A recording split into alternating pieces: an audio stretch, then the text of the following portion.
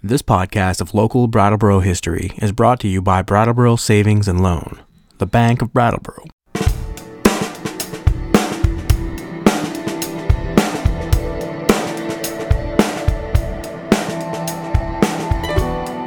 This week, we are going to visit with one of the many volunteers who help make the Harris Hill Ski Jump weekend possible every year. Turner is an 8th grade student at BAMS who has helped his dad prepare the hill since he was 10 years old. Last week, between classes, Turner and his friend Pete were talking about the work they had done to clear the jump area of ice and snow. The work begins weeks before the jump and is coordinated by Jason Evans, a Dummerston contractor. Knocking all the ice off from the jump and clearing unwanted natural snow and ice from the area is the first task. Then, about 10 days before the event, the snowmaking begins. Back in 1985, a snowmaking system was established on the hill, thanks to Mount Snow. Here's Turner explaining how he helps before the Harris Hill weekend arrives. I help check the guns and make sure there's enough air going to them and make sure that the water's not, or the snow isn't too wet.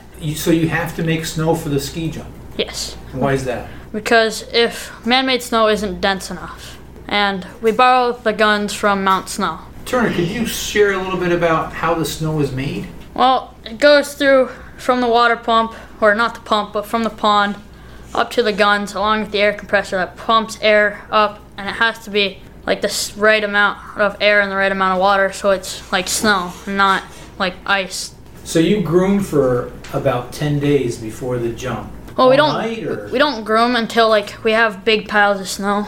Okay. That's why the big piles of snow are off to the side, over by the fireplace and all the tents. That's all the extra snow, I believe, or that's just the stuff that they plow over there. So they sort of stockpile the snow up and then they bring it over as they need to in order to meet the conditions as they are, to get to the conditions they want? Yeah, they can't have it bumpy because, like, you don't want it to be bumpy. It's got to be, like, nice and flat. Before they can start putting snow in to get the track ready, you have to get the jump ready by cleaning it all off. Yeah, we can't have any natural snow on it. After clearing off the ramp and takeoff area, the crew narrowed the amount of ramp that would need to be covered in snow. This cuts down on the amount of man-made snow needed for the ramp.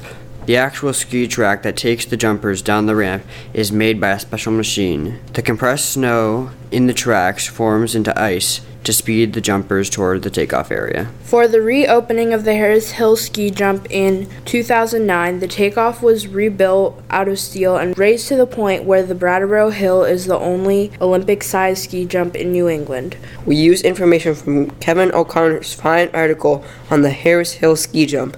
We'd like to thank Turner for helping us, and Ryan, Fiona, Chris, Pete, Grace, and Aiden for reading This Week in Brattleboro History. Thank you for listening to the Brattleboro Historical Society podcast. We hope you've enjoyed the program.